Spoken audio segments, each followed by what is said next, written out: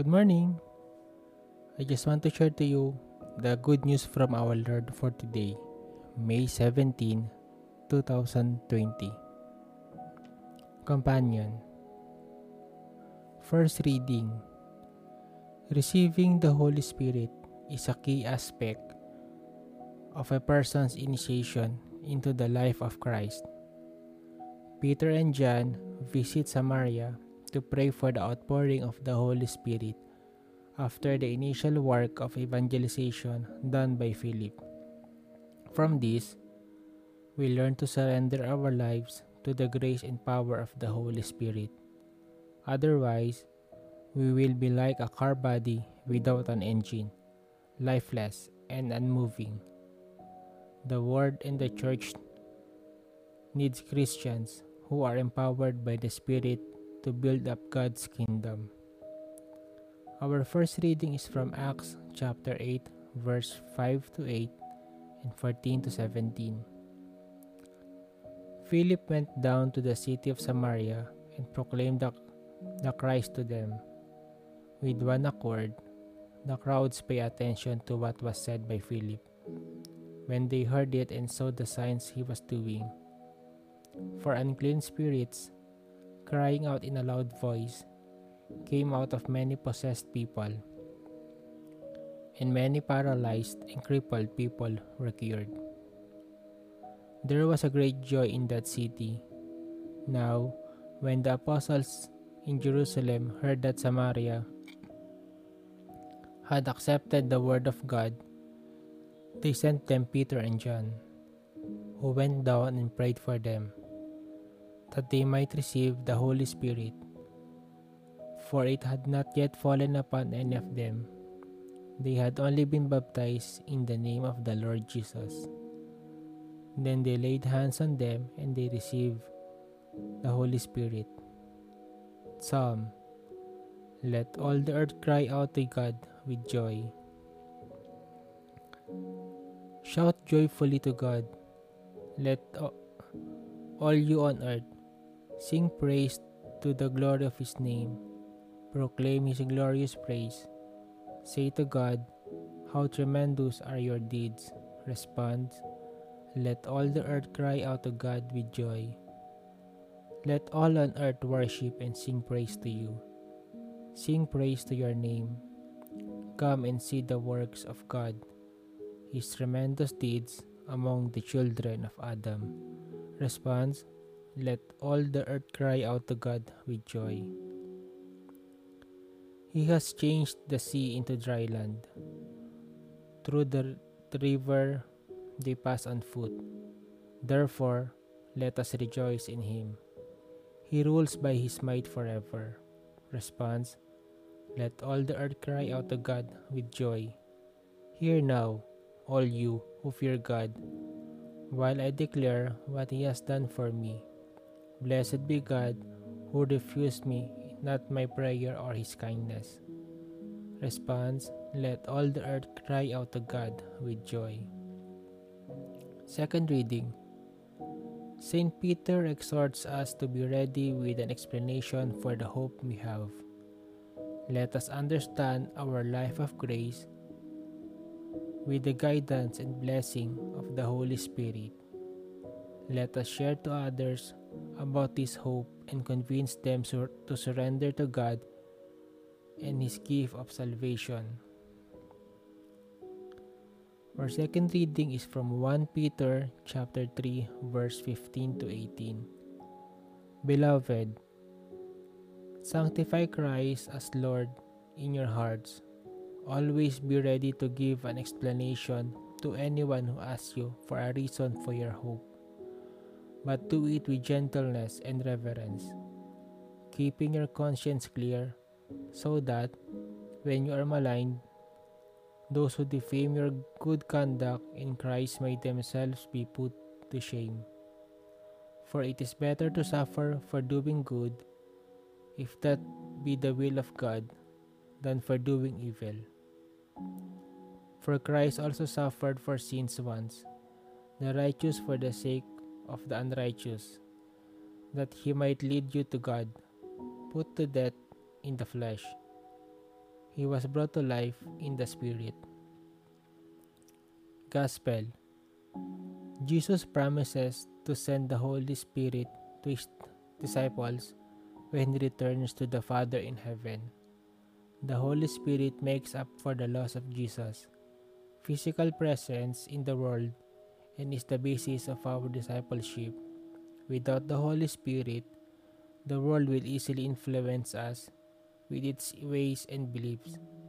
With the Holy Spirit, we can stand firm and know that we will never be defeated if we surrender to God's grace. Gospel acclamation. Whoever loves me will keep my word, says the Lord, and my Father will love him, and we will come to him. Our Gospel is from John chapter 14, verse 15 to 21.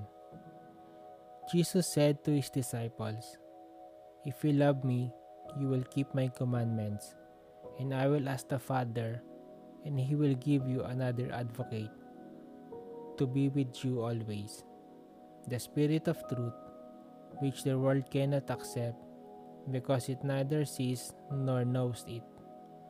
But you know it, because it remains with you and will be in you. I will not leave you orphans. I will come to you. In a little while, the world will no longer see me, but you will see me, because I live and you will live. On that day, you will realize that I am in my Father, and you are in me, and I in you. Whoever has my commandments and observes them is the one who loves me, and whoever loves me will be loved by my Father, and I will love him and reveal myself to him." Reflect. How has the Holy Spirit been working in your life? Sabbath. Reason for hope. A few years ago, 4 nuns of the Missionary of Charity were killed in cold blood by terrorists in Yemen. Together with them was a Salesian missionary priest who, upon learning that the terrorists were coming, rushed to the chapel to consume the sacred host, taking extreme care to prevent desecration. The superior of the sisters' community lived to tell the tale. The priest was abducted and taken elsewhere. The handwritten account of the superior was gripping as it was saddening. All this was clearly a case of persecution on the part of those who actively hated Christianity and its followers. The testimony of the sister superior was, unbeknown to her, a fulfillment of what St. Peter counseled. Always be ready to give an explanation to anyone who asks you for a reason for your hope. This is what martyrdom, etymologically and essentially, is all about. It is all about witnessing. It is all about proclaiming to the world that one has hope despite the terror and the pain, that one keeps the faith in the midst of so much faithlessness, that one can show gentleness and reverence despite being defamed and maligned. I make no secrets about the fact that certain missionary areas where many religious and priests are based are veritable danger zone.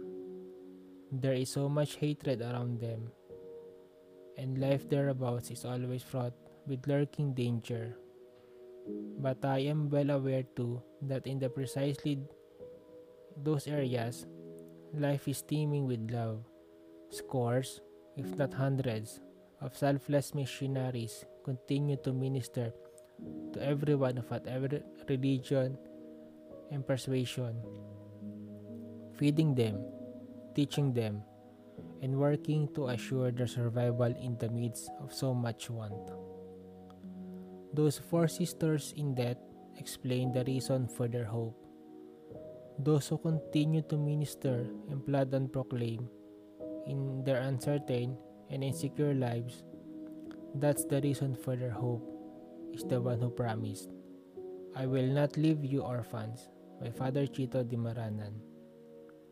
Reflection question: where does your hope lie? Let me be a witness to my faith, Lord, in word and in deed. Amen. Didache. Defensive. Always being ready to make defense to everyone who asks you to give an account for the hope that is in you, yet with gentleness and reverence. From 1 Peter chapter 3 verse 15 to 16. It was the end of a full day at work. Two of my office mates and I booked a Grab for our usual carpooling routine going home. As we got into the car, a worship song was playing. It put me in good mood. I thought the driver must be Christian too. It's going to be a pleasant ride home. A few minutes into our ride, the driver asked cheerfully, "Are you Christians?" "Yes, we are actually Catholics," I replied. His attitude instantly changed upon hearing my answer. He started preaching to us and blurted, "Not to judge you, but you guys use idols and that's wrong." He then began to recite different verses that he memorized to the letter.